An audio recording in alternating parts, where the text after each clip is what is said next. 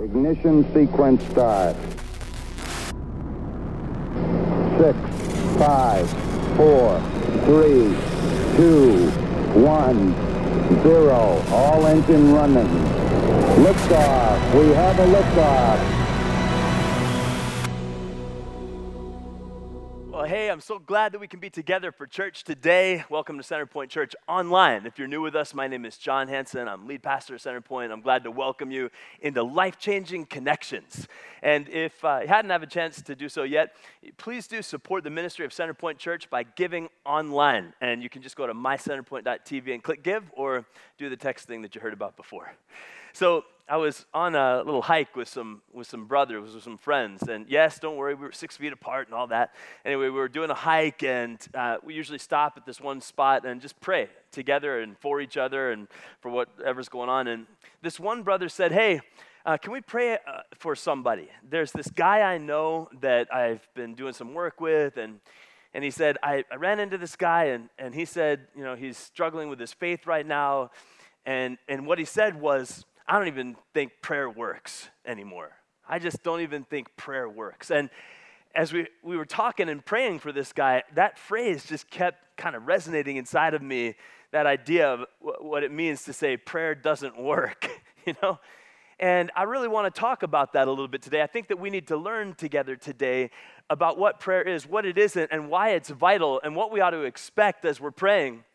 And I want you to know how crucial it is. In fact, one of the scriptures that I love to just think about is what it says in Psalm 28 in verse 2. It says, listen to my prayer for mercy as I cry out to you for help, as I lift my hands toward your holy sanctuary.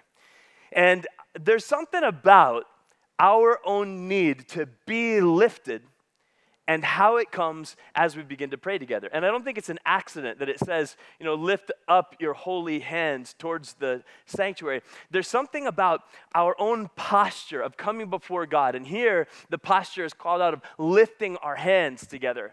But lifting our hands is also about lifting our hearts, lifting our minds, lifting our perspective, lifting our soul into the very presence of God, recognizing that whatever we need, ultimately, it's going to come from God. The help that we need, the sustaining grace that we need, the goodness of God comes as we come into His presence, and that is the essence of prayer. The essence of prayer is experiencing the presence of God. And so if you need to be lifted, maybe it is time to do a little bit of lifting of those holy hands in prayer like the Scripture spoke of. The message I want to share with you today is this. The main idea is simply this. Right out of the gate, I want you to know what my message is, and it's this. I press into God's presence through prayer so that I can persevere in my life with God's power. I want you to just say that statement with me one time. Ready? Say it. I press into God's presence through prayer so I can persevere in my life with God's power. That's what I'm hoping that you will choose as a declaration, as a conclusion over your own life. And I want us to turn together in the scriptures to Luke chapter 18. So grab that Bible off the coffee table or your nightstand or off your dashboard or wherever you might be right now. Grab that Bible, and I want you to turn to Luke chapter 18. And it's all right that you don't have yours because you were busy singing. It's okay. Anyway, I want you to turn to Luke chapter 18. And as you're turning to Luke 18, here's kind of the context there. It's the beginning of the chapter, so the context really is from the chapter before. And Luke 17, Jesus has been walking through the area of Galilee, teaching about the kingdom of God, what it's like when God is reigning and ruling. And then he demonstrates the reality of God's reigning and ruling by healing 10 people who had leprosy. And in one moment, they're healed. They're instantly healed. And the disciples that were with Jesus, I mean, they're wondering, how does that happen? And they want to not just be spectators. They want to be those who are able to engage in that kind of kingdom demonstration too. And Jesus knows that in order for those disciples to begin to experience more of that kingdom reality, they're going to need to be people who pray. And so I think this is for you and me too. I think Jesus is wanting for all of us to be people who don't just read about prayer, but who are actively those who pray, who know that the essence of prayer is coming into God's presence, and who choose to do it, who choose to press into God's presence through prayer so that we can persevere in our lives through God's power. And so with that all in mind, I want you to turn now with me to Luke chapter 18. And we'll just jump in right at the beginning. And here's what the scripture says. It says, one day, Jesus told his disciples a story to show that they should always pray and never give up. There was a judge in a certain city, he said, who neither feared God nor cared about people. A widow of that city came to him repeatedly saying, "Give me justice in this dispute with my enemy." The judge ignored her for a while, but finally he said to himself, "Well, I don't fear God or care about people, but this woman's driving me crazy. I'm going to see to it that she gets justice because she's wearing me out with her constant requests." And then the Lord said, "Learn a lesson from this unjust judge. Even he rendered a just decision in the end, so don't you think that God will surely give you justice? To his chosen people who cry out to him day and night, will he keep putting them off? I tell you, he will grant justice to them, and quickly.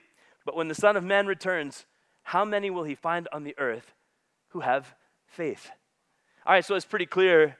This is Jesus calling his disciples, and you and me by extension, to prayer and to be people who pray, to be people who are actively engaged in coming into God's presence. Prayer sometimes it gets a bad rap because we think of it as simply one thing when in fact it's lots of kinds of things. But one thing's for sure, we often struggle with misconceptions around prayer. Like for example, we think about prayer and we think, oh, that's me giving my list to the big genie in the sky and then he's supposed to just do it all. God, that doesn't work. That is not the reality. And we need to call it like it is. It is not simply rattling off a list of what we want. There's room for making our requests known, but it's more about coming to know the person of who God is, experiencing his presence and the lifting that happens just by being with him. I mean, that's the essence of it. So let me take you back to verse 1, and let's take some time to dive into this together.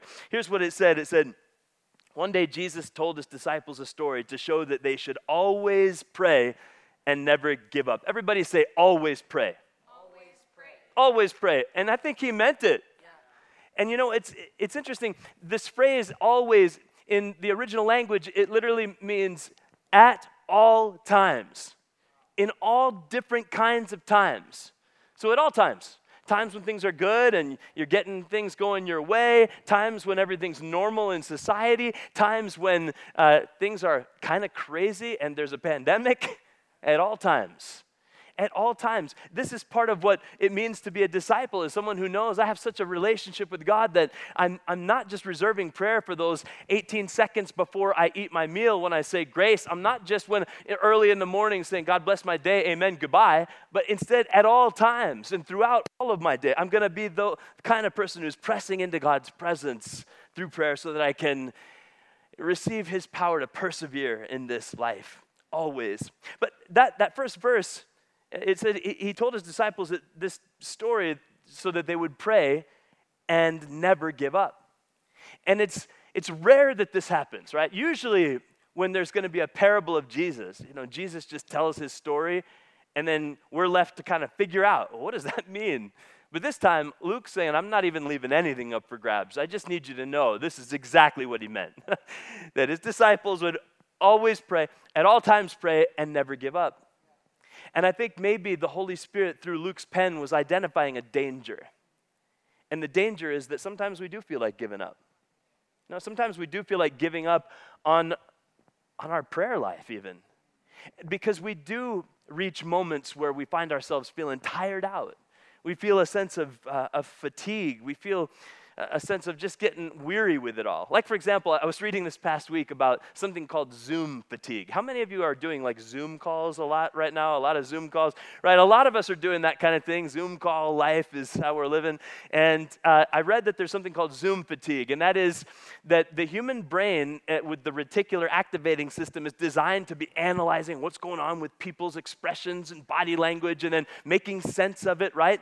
And when you're in a room, you can kind of look over at one person and sort of take it in, or look over at another person. But what's happening with Zoom is you've got all, 9 or 20 or whatever people in the Brady Bunch box, and your brain's on overload, just trying to figure out, what is she feeling? What does it mean, the way he's tuning out? Why is this person scratching their head incessantly, right? And so, we get something called Zoom fatigue, where we actually just find ourselves wanting to log out of that Zoom and never do another Zoom call of the rest of our lives, right? Somebody can relate too much right now. But the truth is, I think something like that can happen in our spiritual life as well. We find ourselves hitting a point of fatigue. And maybe for some of us, we've hit that wall. I heard from one expert in crisis leadership that at around the 6-week mark, there's a wall in any crisis that leaders and those engaged in responding to crisis hit. And when you hit that wall, you feel like you just want to quit and give up because you're tired out. And lots of us, I think, are feeling this right now. We're feeling weary. We're feeling a sense of fatigue from so many different decisions we've been making. We've been sensing a weariness of soul because of so many different pieces of news and information that don't seem to jive, and we're just tired of it. We're feeling a sense of fatigue because of not being able to go to work like we normally would. We're feeling a sense of fatigue because of being shut up in the house for so long, and we're feeling a sense of fatigue because even though we love the people of our family, I hope, we are not used to spending that much time together, and we're tired of it. I mean, this is just part of the reality, and it makes us feel like giving up. And for some of us, it's affecting our spiritual life, and in a sense, causing us to want to give up praying, give up connecting with God, give up spiritually. And I want to ask you to consider the parable Jesus told. Okay, so in verse 3, it says, if I can just continue there, a widow of that city came to him repeatedly saying, "Give me justice in this dispute with my enemy." And if you could just say out loud with me, came repeatedly. She came repeatedly. I mean, that was part of what was being highlighted in this story. She came repeatedly. She did not give up. She kept on coming. Even though she wasn't seeing what she wanted to see, even though she was tired of her circumstance, even though she hadn't seen it change yet, even though it was still as difficult as it had ever been, even though she was still waiting, she kept coming. And there's something about that, right? It's painting a picture of what Jesus envisions our life of connecting with God could look like. That even when we're not seeing what we want to see, even when it isn't going the way we wish it would go, that we keep coming. We just keep coming. We don't stop. We keep coming to Him, asking for what we need, and we don't quit. We don't give up. There are different kinds of seasons in our lives and different kinds of ways of continuing to come to Him in prayer. So let's just talk about that for a minute. There is not one way to pray. I remember back in the day, I learned about prayer when I was new and following Jesus, and someone said, "This is how you have to do it. ACTS. You have to do it like that. Adoration, confession, thanksgiving, and supplication. That's the only way you can pray," right? And for a while, I kind of believed it. I might have even taught some sermons about that. I'm sorry. I think there's actually a lot more bandwidth than that in terms of what it looks like to engage with God. And sometimes it looks like pacing around quietly, but pacing around and just throwing your hands up in the air like this. Sometimes prayer and connecting with God looks like literally getting on your knees. Sometimes praying and being in the presence of God can look like just laying your body down, face down on the ground, just prostrate before His presence. Sometimes praying and connecting with God can look like reading a psalm out loud. Sometimes praying, connecting with God in prayer looks like taking a walk around the neighborhood and just praying in the Spirit as you go. Sometimes praying and connecting with God can look like sitting in just total silence, receiving and experiencing His presence. what I want you to see and give yourself permission to do is to enter into that experience of God's presence in whatever way you need to, in whatever season you're in, but don't stop. I think that's the essence of what this parable Jesus told is that this is a woman who kept on coming. And she was a widow who was crying out for justice. I don't know about you, but I feel like we need to be crying out for justice right now. In the situation that we're facing with the COVID-19 crisis, I believe we who are believers, who are coming into the presence of God, need to be crying out for justice, asking God to bring us justice over every lie that's being propagated, justice over every spirit of fear that's being stirred up, justice over every disease that is inflicting harm, justice over all of it, over the economic damage and destruction that's being done. I think that we as the people of God, we need to be crying out and not stopping. We need to keep on coming into his presence and crying out together. Repeatedly, she came crying out. We press into God's presence through prayer so that we can persevere in our life with God's power. In verse 7, it said this. It said about this unjust judge. Jesus said, look, even he rendered a just decision in the end. So don't you think God will surely give justice to his chosen people who cry out to him day and night? Will he keep putting them off? And Jesus, I hope you see this clearly, is saying, look, our Heavenly Father is not at all like the unjust judge. Our Heavenly Father is good and kind and loving and full of justice. And so if a bad, unjust judge would finally give in and make a just decision, don't you think God would? What I'm wondering about is whether maybe we need to make some adjustments in what it means to pray and our own commitment to be those kind of people who come into God's presence, making our requests known, lifting up our cry, and continually doing so. A lot of us right now probably are, like I was saying before, doing a bunch of Zoom calls, and our work life has probably changed. And a lot of us have had to figure out some new ways of getting work done, doing some upgrades to make it happen. And a lot of us have probably come up with different approaches as to how we do our work life. Like, for example, check out my setup.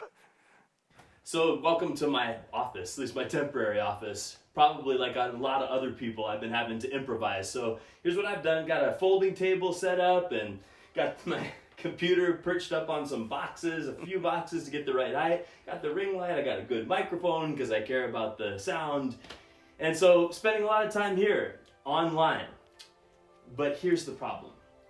The problem is that I'm on the computer doing all these Zoom meetings all the time, and that requires using the Wi-Fi signal. The problem is that there's also another 4 people in my household getting online all the time. And what was happening is the Wi-Fi signal is just crashing, and we weren't able to get the connection going. We weren't able to get what we really needed. So to solve the problem, I needed to come up here. Welcome to my closet. So the issue was our Wi-Fi system. I had a router that was, I don't know, 5 years old, something like that. The one that they give you, the Builder Basic router from the internet service provider. And our speed was literally 6 Mbps. And if you're a tech person, you already know that's atrocious, right? But if you don't, you're not a tech person, basically that's ridiculously slow. And so when 3 or 4 of us would all try to get online, things would get jammed up and nothing would work right. So here's what I did. I changed out my equipment. First of all, I called my Wi-Fi company. I said, I need the upgrade. And they sent me 2 pieces of equipment, brand new, a new powerful modem and a new powerful switcher router. But I went even a step beyond that, and I got myself this awesome high-speed mesh Wi-Fi system. Let me tell you about it. The mesh Wi-Fi router, what that does is it brings the Wi-Fi signal at an amazing capacity all over the entire house. It used to be we had an extender you had to log into over here, a different extender you had to log into over there, and it would be 7 at most Mbps. But once I set this mesh Wi-Fi system up in my house, I'm not even kidding you, the speeds right now, 240 Mbps. Every member of my family can get on a Zoom call all at once, and it works like a charm. It's awesome. What I wanted to say is that our connection with God, I think, is intended to be like this, like that mesh Wi-Fi, where it's got coverage over everything all the time, where there is a download speed that's amazing because the connection is so good, so solid. And maybe some of us are settling for some old school builder basic router that got sent to us 5 years ago in terms of our prayer life and our connection with God. And maybe now is the time for the upgrade. Upgrade to a mesh system where your connection with God is happening all the time, in all kinds of places. And by the way, I am in my closet. And you know what? There's something powerful about a prayer closet, about that secret place with God, about that dwelling with God, communing with God, connecting with God in a way that goes beyond what anyone else sees, that happens in the secret. I want to urge you to do it, to set aside your own prayer room, your own prayer closet. And it can be literal or figurative. It's not as much about the place as it is about what happens. And it's about connecting with God on that 240 Mbps connection speed. It's about that mesh coverage over the whole entire thing, over the whole entire scape of your life. And you don't have to log in separately because you know He is always present. He is a breath away, and you can begin to connect with Him in ways that bring life to your soul, bring hope to you, and change circumstances. And if the circumstances don't change immediately, you are changed immediately. You're changed in this way. Hope rises. Joy begins to become more evident in and through your life. The fruit of the Holy Spirit comes. The peace of God comes. And you sense His presence and power, and it comforts you. Hey, it's time for the upgrade. I'm praying that we experience a spiritual upgrade, and it's simple. It's about coming into the presence of God and experiencing the joy, the goodness of being with Him. I mean, the message today is straightforward. I press into God's presence through prayer so that I can persevere in my life with God's power. That's what it's about. But let me just, as I'm beginning to wrap up this message, share something from Psalm 27. And it says this, it says in Psalm 27, verse 7, "Hear me as I pray, O Lord. Be merciful and answer me. My heart has heard you say, 'Come and talk with me.' And my heart responds, 'Lord, I'm coming.'" I love the simplicity of the New Living Translation. My heart has heard you say, "Come talk with me." And you know, that's the essence of it. Sometimes we overcomplicate what it really even means to be people who pray. It's ultimately about coming into a conversation with our God, our Maker, and receiving from Him what He has for us, and offering and unburdening ourselves to Him in whatever ways that we need to. And this is what we're made for, this kind of a life. But you know what? A lot of us kind of skip out on it and miss out on it. Do you know, a couple years ago, we did a family trip, back when you used to be able to take family trips and stay in hotels and stuff. Remember the good old days. We went to the Grand Canyon as part of this road trip. And we went there, and we went to the ticket booth or wherever you buy your tickets and stuff. And the lady said, "Are you sure you want to do the descent below the rim?" And we said, "Yeah." And she said, "Well, it's really hot. You're going to need all this extra water. You know, you could get dehydrated down there." And we finally convinced her that we were good. We had extra water, and she finally sold us the tickets. And then she said to us, she said, "Did you know what? You're part of the 5%. And I said, "What?" She said, "You're part of the 5%. She told me that at the Grand Canyon, 95% of the people who visit the Grand Canyon never go below the rim, but just stay up at the top, just kind of looking out across of it. But only 5% of the people actually go below the rim. And I'll tell you what, it was beautiful up from the top. I mean, just looking out at the Grand Canyon, no mistake. It's awesome. It's incredible. It's unbelievable. But we did go below the rim. And when we descended into the canyon, there was such a majesty, such a beauty, such an unparalleled experience of awe, just because of being immersed in it. Rather than just looking at it from a distance and appreciating it, being immersed in it. And I think that it's what you and I are made for spiritually, is to be part of the 5%. In fact, let's change the math. Let's not let ourselves be believers who are content with, hey, well, 5% of the people can go into the presence of God. Let's be people who change the math, and let's be a church that says, no, we're all going for it. We're all going to go into the presence of God. We're going to be people who pray, because we need to see things change in our world. We need to see things change over COVID-19. We need to see things change in our economy, and it's going to require you and me to be people who spend time in God's presence, and like that woman in the story that Jesus told, we just keep crying out. We just keep crying out. We keep saying, come, Lord, come and do something, God, and believing that he will. Hey, this week we're going to do a 5-day prayer walk experience as a church. And I want you to be a part of it. Every single day there's a different specific kind of a prayer walk experience. I want you to go on our website, mycenterpoint.tv, and click on where it says serve, and you'll see it says prayer walk.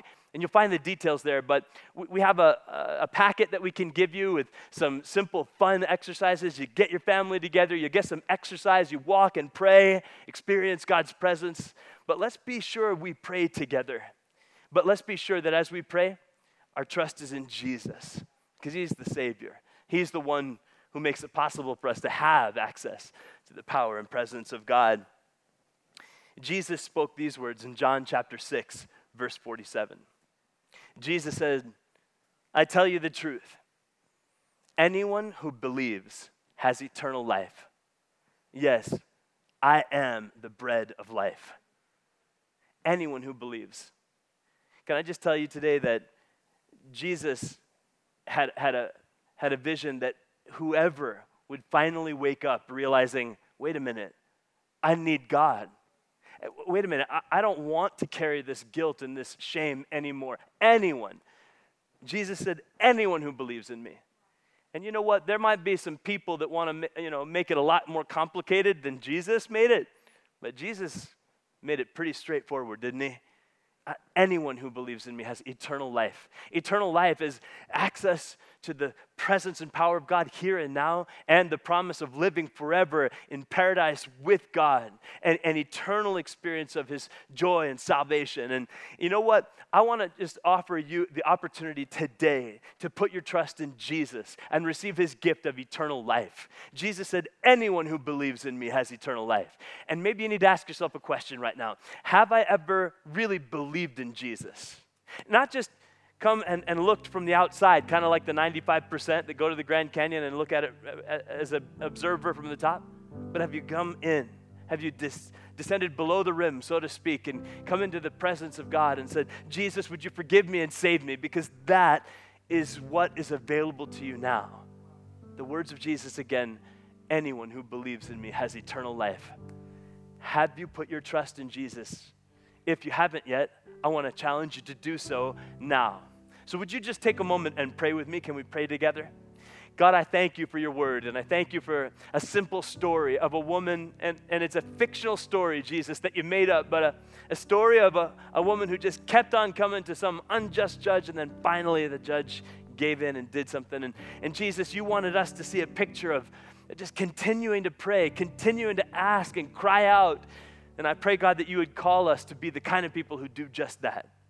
But right now, Lord, I also pray for anyone who's a part of this experience online in this moment, and maybe who's never believed in Jesus. And I pray for a spiritual awakening right now, that there would be a stirring deep within. And right now, while I'm praying for you, something's happening inside of you. You feel like you're waking up inside. It's like something's buzzing deep within, and it's the Spirit of God at work, calling you to Jesus. And so in this moment, if you're feeling that stirring and you're saying, I do want to receive the forgiveness of my sins, I do want to receive the gift of eternal life, then I want you right now to simply say out loud, Jesus Christ, I believe in you. And just say it, Jesus, I believe in you. I turn from my sin. I repent of my sin, and I turn to you, Jesus, and I ask for your forgiveness. Jesus, I give my life to you. Why don't you just say that with me? Jesus, I give my life to you. Thank you, God, for the gift of new life. And thank you for bringing that gift of eternal life to so many right now in this moment. Thank you, Lord, in Jesus' name. Amen. If you just prayed with me to receive this gift of eternal life through faith in Jesus, would you let us know? In the comments, you can click on a link that will help you to register that decision, or click on the button in the chat area. You're committing your life to Jesus. Or if you're in Facebook, just type in the comments, I'm giving my life to Jesus. We would love to pray with you and help you grow from this point forward in this faith in Christ. We're going to celebrate communion now. So I'm going to invite my wife to come on up. Pastor Ann Hansen is going to join us. And if you haven't had a chance to yet, go grab your communion elements. This is a bring your own communion kind of a moment. And let's take some time together to remember what Jesus has done.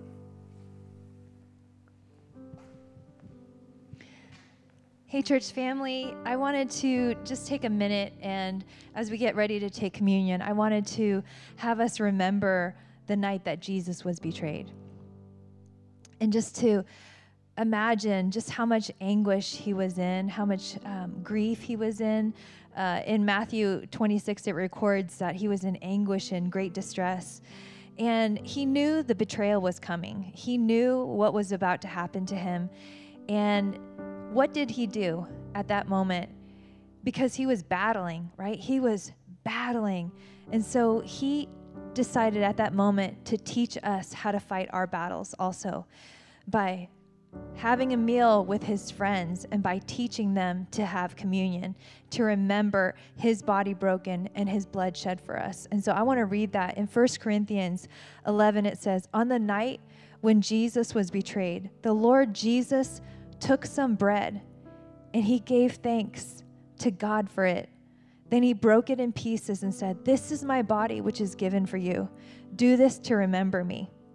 In the same way, he took the cup of wine after supper, saying, this cup is the new covenant between God and his people, an agreement confirmed with my blood. Do this to remember me as often as you drink it. For every time you eat this bread and drink this cup, you are announcing the Lord's death until he comes again. Right now, we're in a season of battling. Amen? Right? We are battling, and the Lord gave us a weapon in communion. So I want us to take it together. I'm going to distribute the elements to the worship team. Maybe you can take a minute and distribute it to your family as well.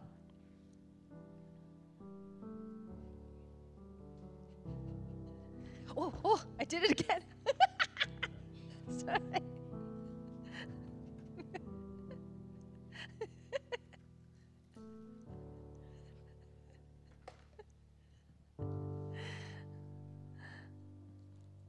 There's a bump in the carpet. Okay. All right, we're getting our communion elements right now.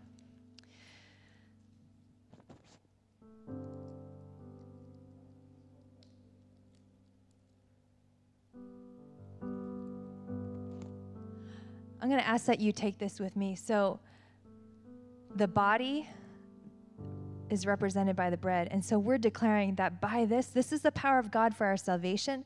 This is also the power of God for our breakthrough right now in Jesus' name. So I take this body over our healing. This bread releases our healing. It releases our freedom. It releases our victory. I take this over coronavirus, over our economy, over jobs needed, over fertility, over health issues, over marriages broken. We declare that that body of Christ that was broken for us is enough. So let's take this together, remembering Jesus.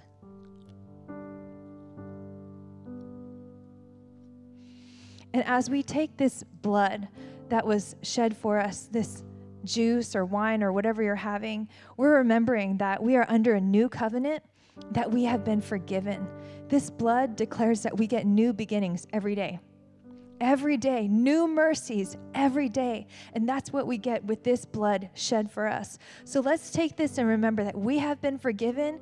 Let's choose to operate in the forgiveness of God towards others, towards ourselves. Wherever forgiveness is needed, wherever freedom is needed, let's take this right now in Jesus' name.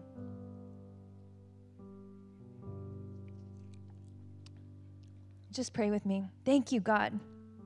Thank you, Lord, for the weapon of communion. Thank you, God, that in your moment of anguish, in your moment of battling, in your moment of suffering, you chose to prophetically declare your body broken, your blood shed for us. That this is for our salvation, this is for our healing, this is for our forgiveness. And so we declare that over every situation in our lives, over every area of lack, over every area of need, God, that your body broken is enough. That your blood shed for us is enough. We thank you, God. We honor you. We lift high the name of Jesus, the name above every other name, Jesus. We love you. We honor you, Jesus. In Jesus' name we pray. Amen.